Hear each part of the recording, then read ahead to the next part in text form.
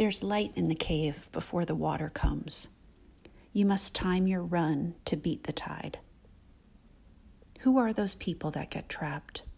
Can they not swim or even walk through the hip-deep water? I need to strip myself to get into them.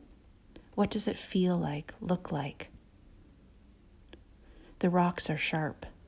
I've never gotten this close before. Can I see the small breaks when I could run? Or am I already adrift, feet not holding, lifting off again and again, swimming but useless against the currents? I'm not factoring in the bone-chilling ice of that water. What does the cold Pacific feel like as it takes me? Does it take me or just surround me until I'm gone? Do I get tired of fighting and saving myself? All I need to do is breathe, and that's what I do until I don't.